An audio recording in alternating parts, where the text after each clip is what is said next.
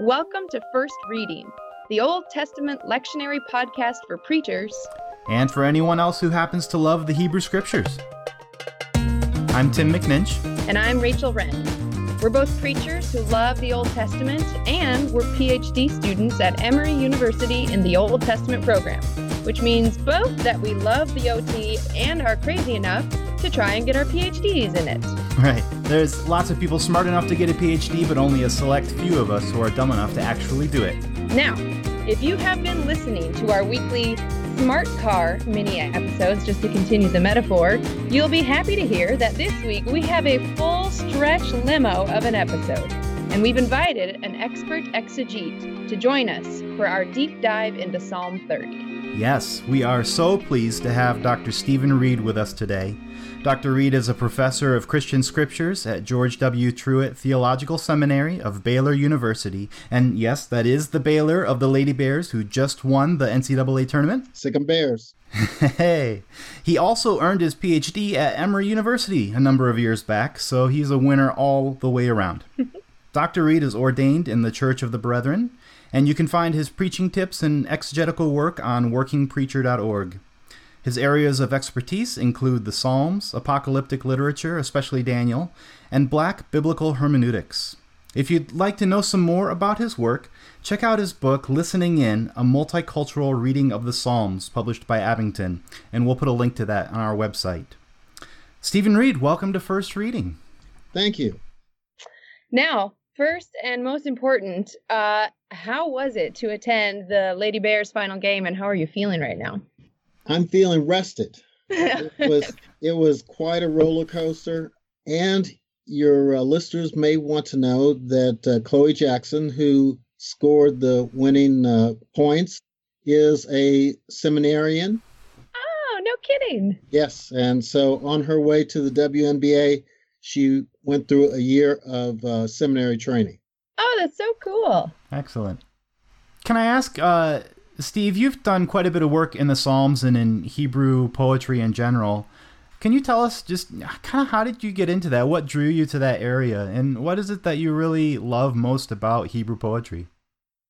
Well, I had written a small book on Black biblical hermeneutics, and I was sort of casting about for what to do next.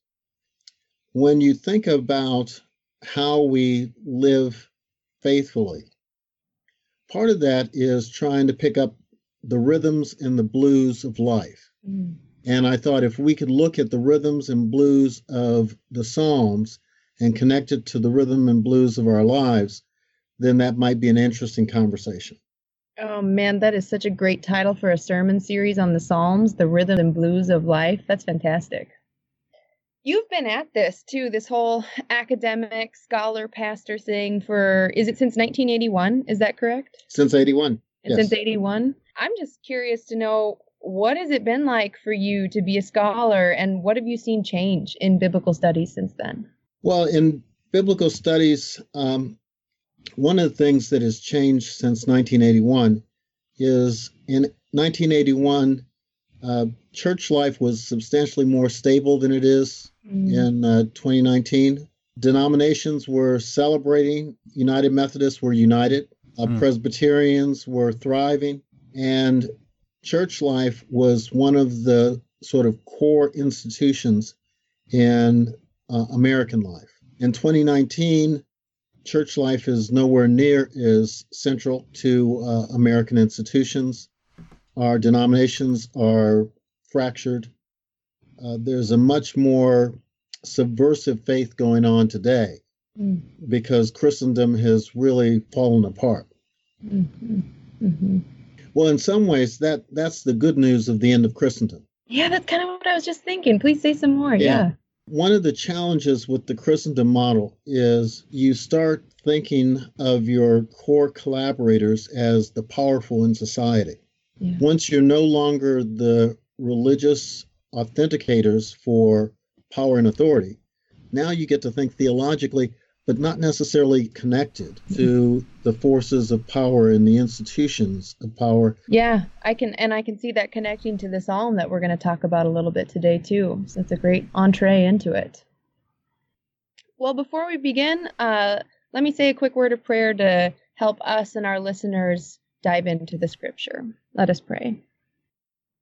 Faithful God, you promise to turn our mourning into dancing, and yet you also promise that there will be suffering, but that as we walk through those valleys, your rod and your staff will always comfort and lead us.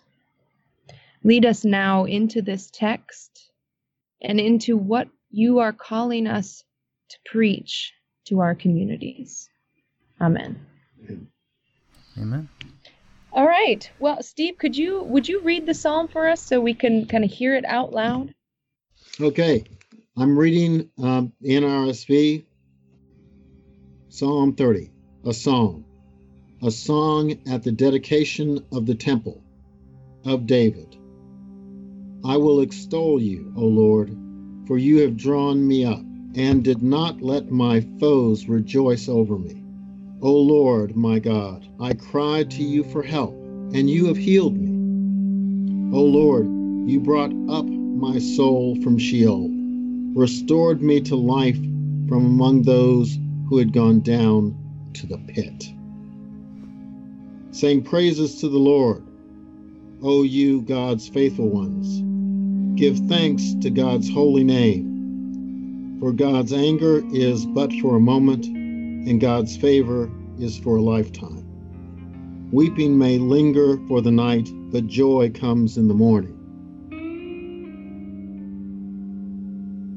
As for me, I said in my prosperity, I shall never be moved. By your favor, O Lord, you have established me as a strong mountain.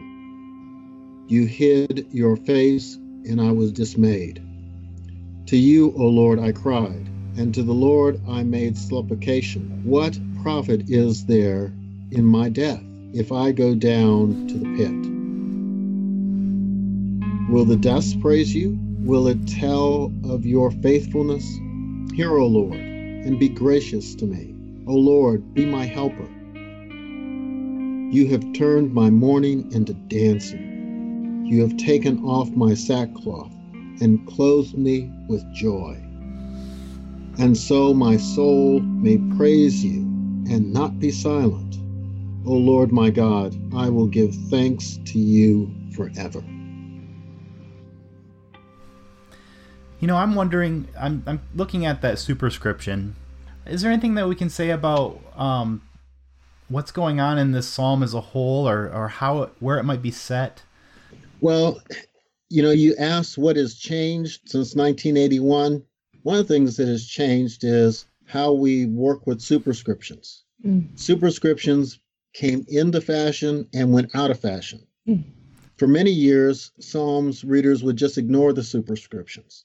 Then folks like Brevard Childs and Gerald Wilson said, if you track the superscriptions, you can see the development of the Psalter. Mm-hmm. More recently, you have David Wilgren and others who say, if you look at Qumran, sometimes the superscriptions we have in the Masoretic text, which is the basis for our NRSV and most of our translations, are different when you look at the Qumran text. Mm-hmm. And so in that regard, folks are much more cautious about them.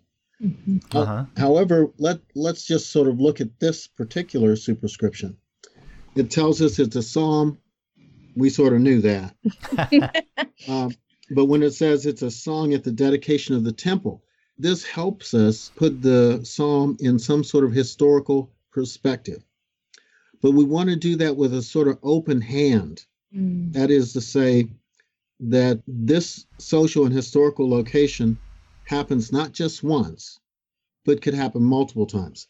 For instance, it says song at the dedication of the temple. Well, you have a dedication of the temple described in Kings, and you have a dedication of the temple described in Ezra Nehemiah. That's right. Yep. Then you have a dedication of the temple, which gives us really the Hanukkah festival. Mm-hmm. And in each of these cases, this psalm and its texture really sort of fits a community that has been sort of pulled apart and tried, and now they're trying to come together in a location of confession and a location of solidarity. So the superscription is the editor's way of trying to give you clues on how to read the psalm. Yeah, it's so funny. I took a class in Ezra Nehemiah, wrote a paper on it, completely forgot that there's a dedication of the temple in Ezra Nehemiah. So I'm so glad you brought that up. What do you make of the fact that this psalm is only briefly a communal psalm, which is interesting? It's on the majority written from a first-person perspective, I, me. One of the things that continually surprises me about the Psalms is the use of the first-person singular. Seldom in the Hebrew Bible, Old Testament, do you get much first person. Right. We live in a pretty Enlightenment culture where it's I, me, and even People magazine has been replaced by Us magazine. Yeah. But in the biblical text, I is rarely used, but I think here it's doing something liturgically. When we use the first person, then we really start to take on the voice of the text itself. Rolf Jacobson has an article where he describes the Psalms as prayers that help us find our own prayers. Yeah. And so by using the first person, the psalmist prays what many of us have experienced, and it also starts to shape and form us. And so you can see how this psalm is going to really shape its speakers as they read it, or probably not just read it, but as they memorize it. I love that idea of being shaped, especially at milestone moments in our life. If we're kind of making an analogy to the dedication of the temple as a milestone moment, that these words and this way of talking to God is an appropriate way to do it at a milestone moment in our life. That's neat. Right.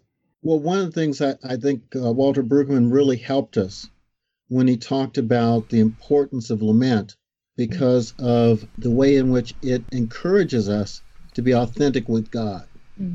Much of church life tells us God is powerful, God is strong, and so we need to be careful what we say in front of God, as though God has no access Right, yeah, exactly. to what we're really feeling. And so when the psalmist really makes rhetorical moves that we often make, then it does give us permission to share with God our anguish. Yeah, I'm reminded, I have two little kids, and I'm reminded of when they were even smaller, and they would cover their eyes and think, I can't see them because they can't see me. kind of a similar idea, right? God can't hear me because I'm not saying it out loud or whatever. Yeah. So that makes a lot of sense to me that this first person language would be a kind of liturgical move. It's a blending of the I and the we in the moment of performing this together. That's right. In Deuteronomy 26, a wandering Aramean was my ancestor. My ancestor, yeah. And so they're going to make that sort of first person move. Yeah, I think too, the Apostles' Creed, I believe in God the Father Almighty. That's right. Can I ask one more sort of big picture question about this psalm? I just wonder if we want to say something about its genre within the Psalms. I mean, it has a sort of Thanksgiving theme. Does that sort of mark it out as a special type of psalm among the Psalms? Well, as I looked at this psalm, one of the things that's fascinating is it is a thanksgiving and a lament. Rolf Jacobson, in his commentary, also talks about it as a hymn. It blends in a number of literary genres into one sort of piece. But I think one of the things we want to make sure we catch and preachers catch is that the word for praise is very similar to the word for confess. And That's right. A good bit of what's going on in this psalm, as it praises God, it confesses something about the nature of God and the nature of the relationship between God and human beings. And so we want to get at the Thanksgiving piece, but also always connect Thanksgiving to what it says about the construction of the world. Can you elaborate on that a little bit? What do you mean exactly about the construction of the world?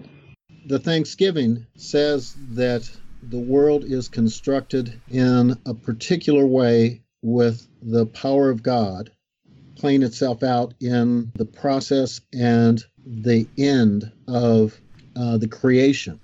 Mm. And so when we praise something, we are also saying something about the way we perceive the world going on. Nice. And Yeah. so when someone says they praise God, they're really making a pretty strong theological statement that God is active in the world. Nice. And that there's something more than just inertia pushing on history. Yeah, that's one of the reasons I remember doing this so I've been a church dork for a long time. My dad's a pastor, so like this was my first love was the church, just about. And I remember being a littler kid, probably elementary school, and deciding that I wasn't going to treat thank God as taking God's name in vain, because I thought, no, it's okay to say, oh, thank God about something if I'm really thanking God for it, and making that sort of claim, about, I obviously was not thinking at that young age about making a claim about the construction of the world, but I think it's just kind of a similar, along that continuum of when we say that phrase, it can be a throwaway, which is kind of okay too, because every time we say it, we're establishing what we believe about the construction of the world. That's right. Yeah. What do we want to say about maybe those first few verses there? Did not let my foes rejoice over me. The laments often have just a thin layer before you get at the conflict between the psalmist and some other community. Many of us, especially growing up, know what it's like to have our foes rejoice over us. Mm-hmm. And part of what is going on in this opening part of the psalm is to make clear that God has upheld the honor of the psalmist.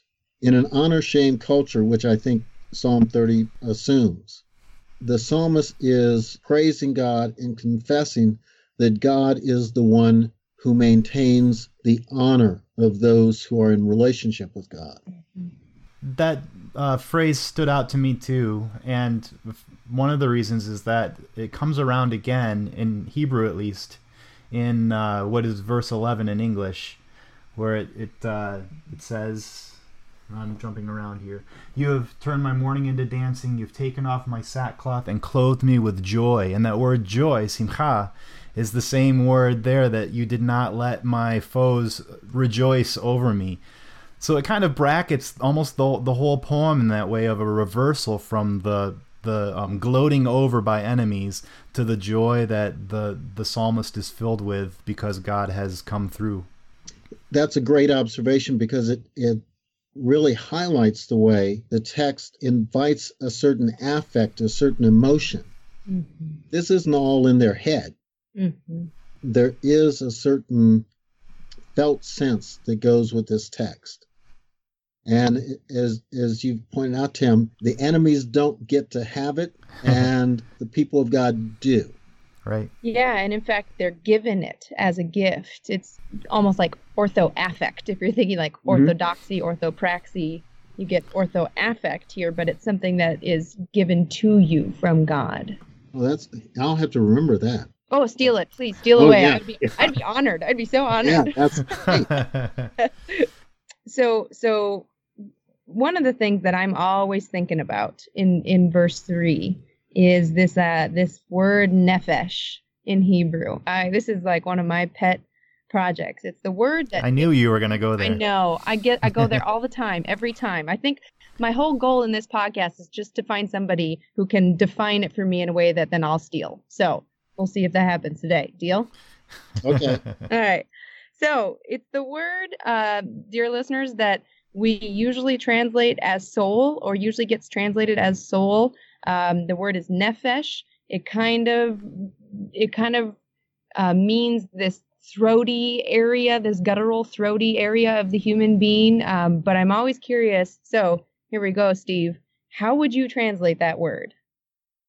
Generally, I don't translate the word. Oh, I like that. All right. Go on. One of the things I find is in preaching and teaching, sometimes words don't translate. It's better for you to leave them untranslated and people say, oh, what is that? Now we get to have a conversation. Nice. If you translated soul, then people will think they know what you're talking about. And they really have no idea what you're talking about. Preach, exactly. Often we think of soul as some sort of out-of-body essence, which I think may have had some role in Greco-Roman era, but is probably not what's going on here. Hans Walter Wolff, in his anthropology of the Old Testament, which isn't much of an anthropology, more a series of word studies, but he pointed out what you were saying, Rachel, that nephesh is from the throat. And I always tell my students, there's nothing ethereal about your food pipe. Wolff goes on to say, one of the ways to think about this is the appetites that give life and identity. For instance, if you're a Texan, you may have identity around beef and brisket and barbecue. The nephesh is that set of appetites that shape your identity. And so if we think of nephesh as the things that shape us and shape our identity and those things that we desire, then this context in a lament and a thanksgiving makes pretty good sense, because the psalmist is making the case that there is an appetite for God that shapes the identity and the very being of the psalmist. So I think if you translated soul, things get difficult. You could translate it something like living appetites, or yearnings might be. Rachel, have you thought about yearnings? I haven't. And I'm so struck by the physicality of it. Even this idea of you brought my nephesh up from Sheol. So you brought my, there's something so physical about that it's just really hard to capture in any one English word. Yeah, if you wanted a physical image of it, you could almost picture God grasping somebody by the scruff of the neck and yanking them up out of the pit. Yeah, I mean, I think this is my pet rant, that I think we lose some of the poetic image when we translate nephesh so quickly to soul, because often there's something going on with swallowing or breathing or grabbing by the scruff of the neck that then it just gets lost. So yeah, and of course it has all those other valences too, and I like the sort of desires nuance to it, especially in the way that theme of the desire for God and the ability of the person to voice praise is kind of included in some sense of the motivation for why God does what God does in the psalm. Totally. Oh, that's a great connection, the voice and the appetite together. Yeah. Speaking of voice, one other thing that struck me in this little section here was, I guess it's in verse 2 in English, where it says that I called out to you for help. And I was just struck by, we try to throw in as much of the little linguistic stuff in here as we can, and I was just struck by the particular Hebrew word that was used there. Hebrew has so many different words for sort of vocalizations of need. And in this one in particular is shiva, which is the root that's related to salvation. It's the same word that we get the names Joshua and Jesus, for that matter. And so it really is here a vocalization of a need for saving, for rescue. Yes. And I just love that little nuance in the particular word for calling out here that's used. Yeah. So Tim, how would you translate it differently? Because cry out doesn't get at that. I think the English translations that I've seen usually have a phrase there, calling out for help, or my plea for rescue or something like that. Yeah, that would maybe get at some of that. Yeah, I think that'd be better. And of course, the rescue takes a physical form, at least in the word that's used, healing, right? Now, healing's one of the places where I would advise the preacher to just sort of hover, Yeah. because often in many of our modern cultures, we have a lot of things laden onto illness and trauma that we never explicate.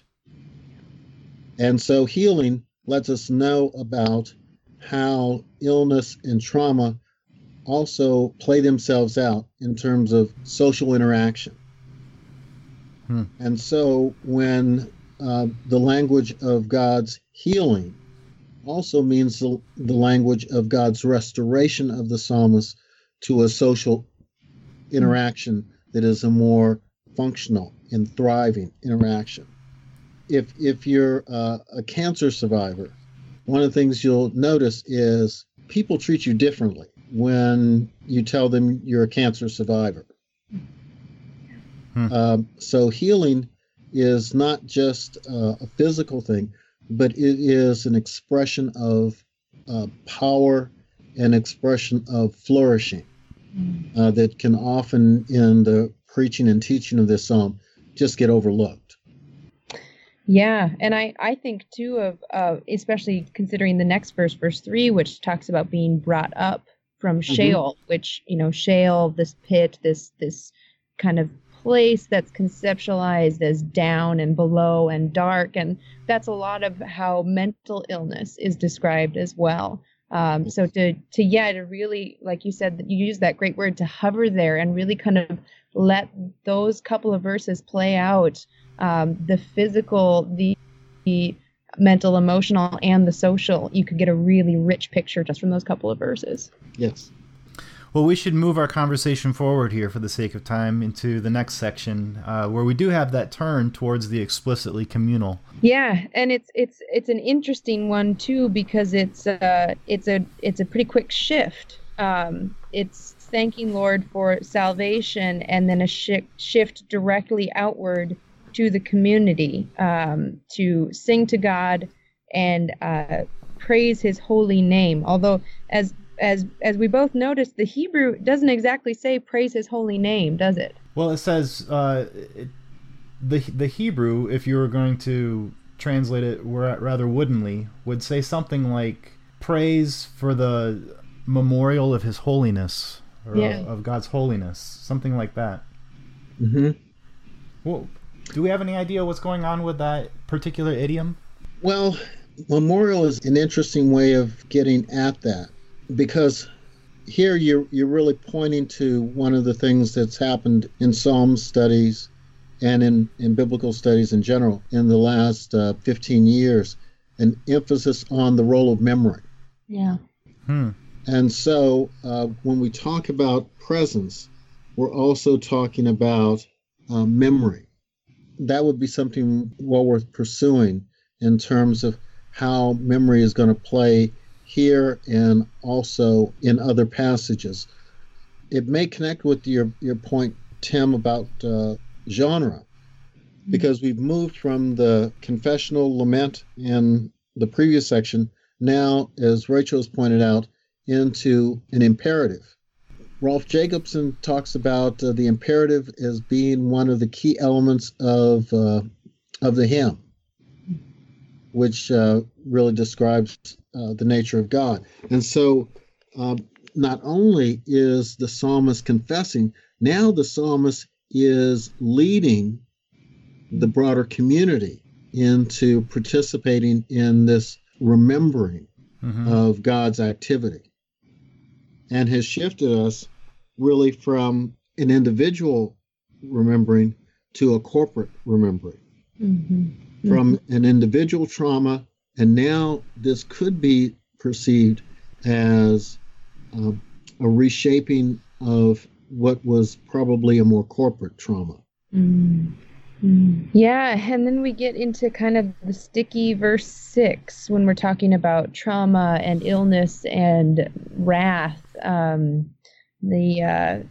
For His anger is but a moment, and in His pleasure there is life. Or that's kind of my quick translation of it. But God's anger. What do you do with that? Well, God's anger creates a problem. And I think it's good for church folks to know it's a problem. One of the things that often happens is we think of God as sort of a clockmaker who made the world, and then it was Sunday afternoon, went off to the couch to watch football all afternoon, and just sort of wait for human beings to do whatever they do till the end of the game. That God has no wrath, has no joy, but it's just sort of a clockmaker. One of the things that this psalm gives us is it gives us a much more active and emotional God, but that then means we have to deal with the activity and the emotion of God. One of the things that often happens in a number of Black churches is God's anger is then sort of morphed into disaster. And some songs we even talk about hard times last only for a moment and joy comes in the morning. As part of the way churches often try to get around disaster and God being connected. But the psalmist wants to say the disaster and God's anger are connected. Now, this is where I would say the psalmist gets to make a choice. It's not necessarily a comfortable choice for us, but they let us comment on it. They don't let us rewrite it. And if I were with a congregation, I would say we're not gonna solve this today. But it is important for congregations to understand that the psalm doesn't work if God doesn't work. If God cannot be really spoken to, if God cannot respond to the pathos of human beings crying out, then there's no reason for a lament. You don't say, I'm hurt, to people who really can't help you. And so the anger of God it becomes an important and yet troublesome thing about the doctrine of God that's going on in the Psalms. I like what you said about that, in part because I'm thinking of I know only a very little bit, just enough to be dangerous, about working with victims of trauma. And one of the things that, as a pastor, you're told is one of the most important things to do is not to try to correct someone who is working through their trauma. Because one of the things that is most traumatizing about whatever they've experienced is being stripped of voice and being stripped of power. So that what they say as they are conceptualizing their trauma needs to be affirmed and walked with instead of pushed aside or corrected. And I really like how that you lifted that up here about the psalm. Yes. Now, as I said, this does complicate things. My wife, Kathy, is director of a domestic abuse center. And one of the things that you'll also get abusers saying, my anger is for just a moment, but my favor is long time. So when we talk about God's anger, I don't want to trivialize it, because it does have some of the same earmarks and rhetorics that you're going to get in much more dysfunctional anger. But that's something that churches need to come to terms with, because often congregations are in denial about anger. So I wouldn't necessarily, if I were preaching a sermon or teaching a class on this, get too locked into a cul-de-sac, but it does become an opportunity for some consciousness raising of the congregation. So let's bring it home. How does the psalm find its conclusion? Well, the psalm's going to take us back to transformation. And you might think of this like a good movie. A good movie can't have a happy ending if there's not been a catastrophe. It's right. Not a movie. And so you need something to have complicated the situation and to turn your mourning into joy. Somehow you must take seriously mourning. Mm. One of the challenges of the 21st century is we have trivialized mourning and we have trivialized joy so that people always pretend they're joyful because they have no sense of loss. Or if you're an academic, you always pretend that you're mourning so that people think you're a very important person. Is that right? At least that's true for graduate students. Is that right? Yeah. Okay. Good.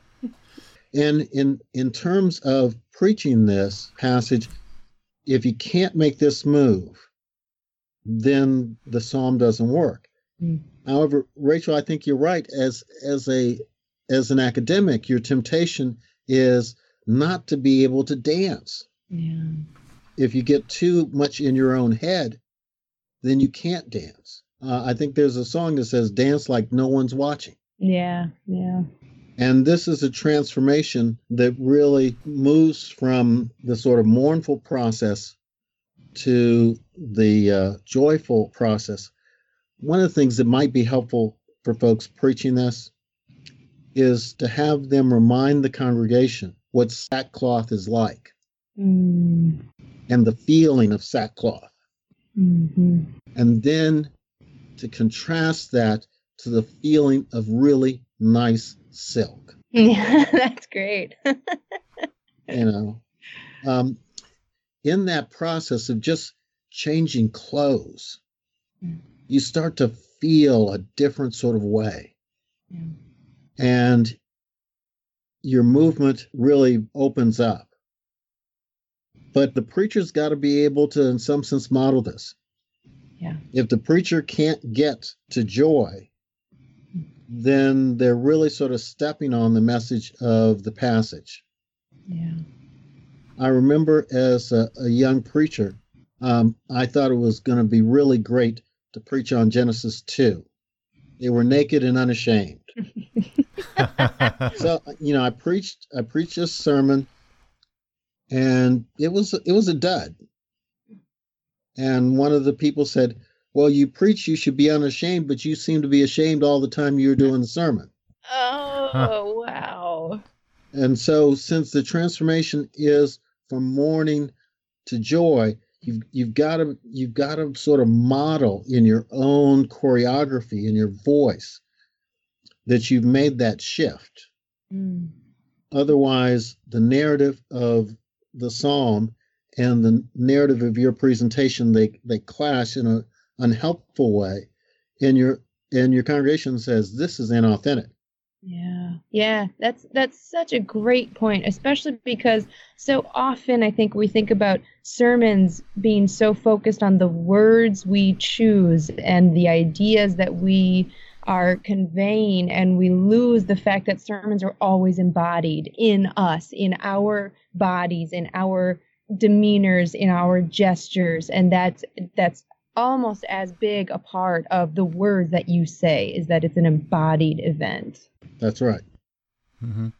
I just love that image too of putting on silk, because when you think of somebody putting on like a really soft shirt, what do? You shimmy your shoulders a little bit, Yeah. like ooh, like it's just a little kind of natural dance that you do by putting on that really comfortable thing. Yes. Yeah, it's a really sort of tactile set of images there.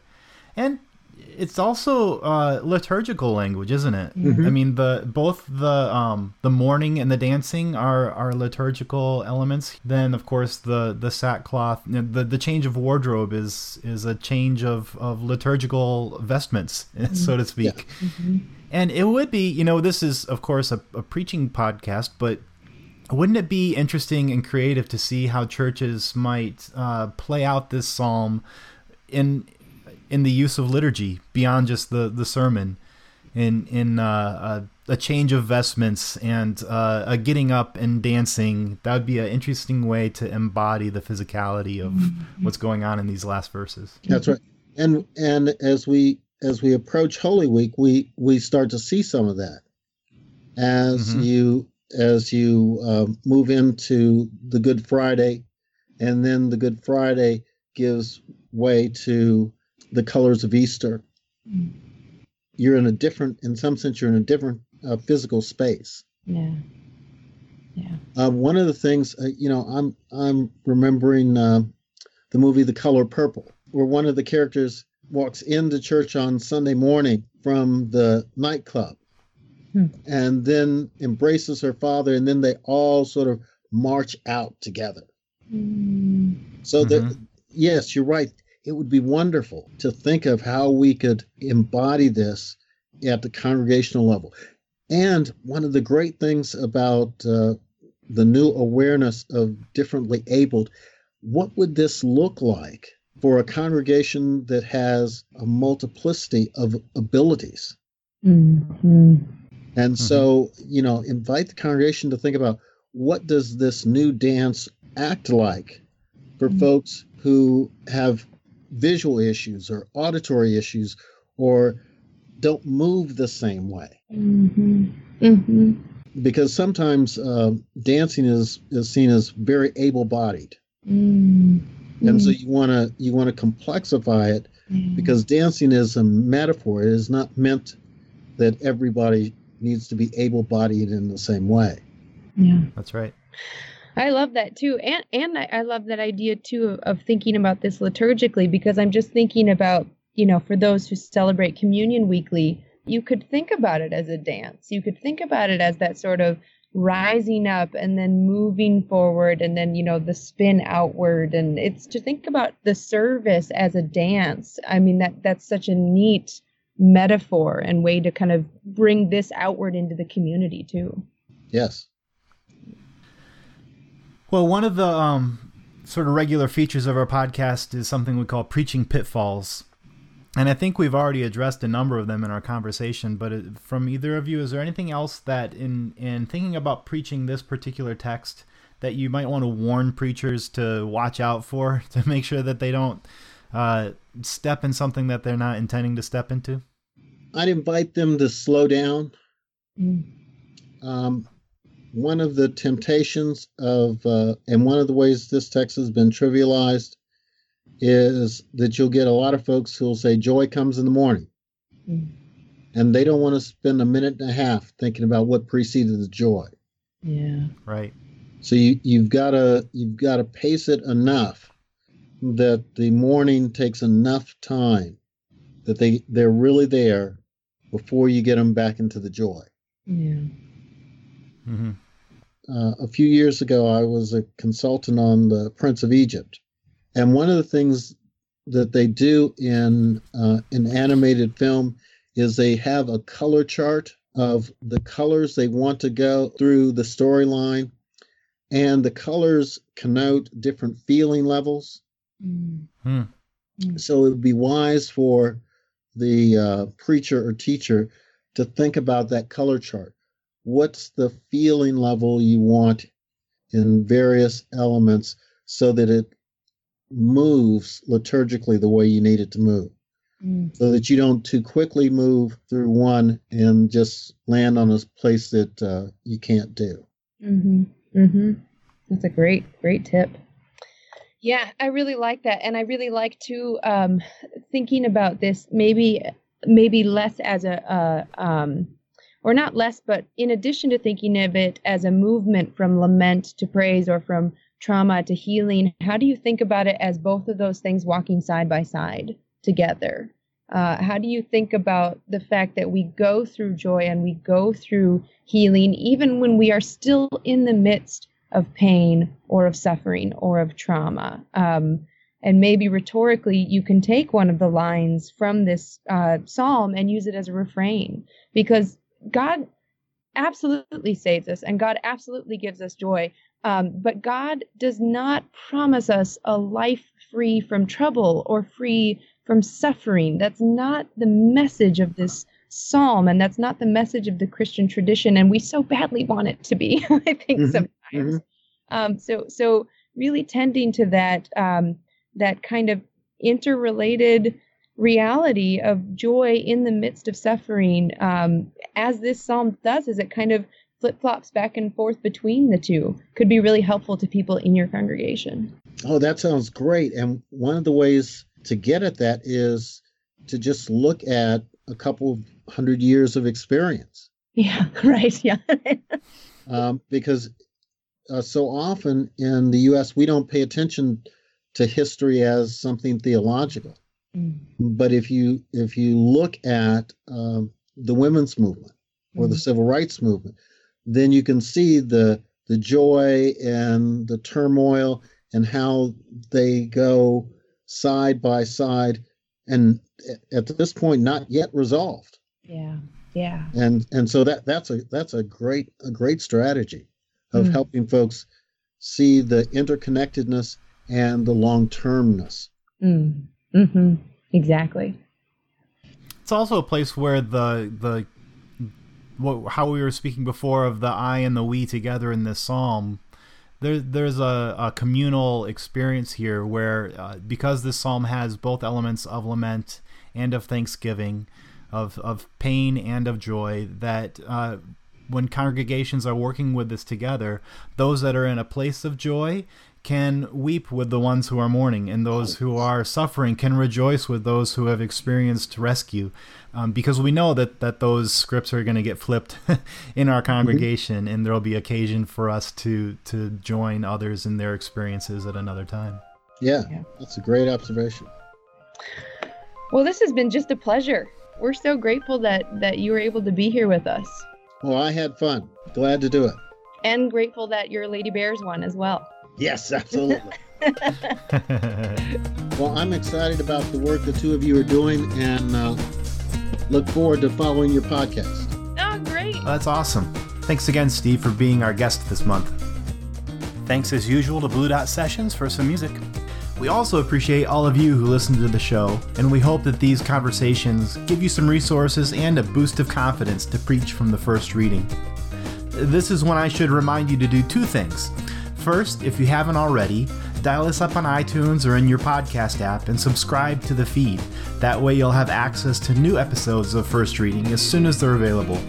The other super important thing to do right now, or as soon as you get out of the car if you're driving, is to phone a preacher friend or email them or send a carrier pigeon to let them know about the First Reading podcast. I think this would be a great episode to pass along. If you're looking for Steve Reid's book or you want to check out past episodes, all that and more is at our website, firstreadingpodcast.com. Next month, our expert guest will be the one and only Dr. Mark Zvi Bretler. In the meantime, we'll have a few mini episodes on the First Reading each week. Thanks for listening, and happy preaching!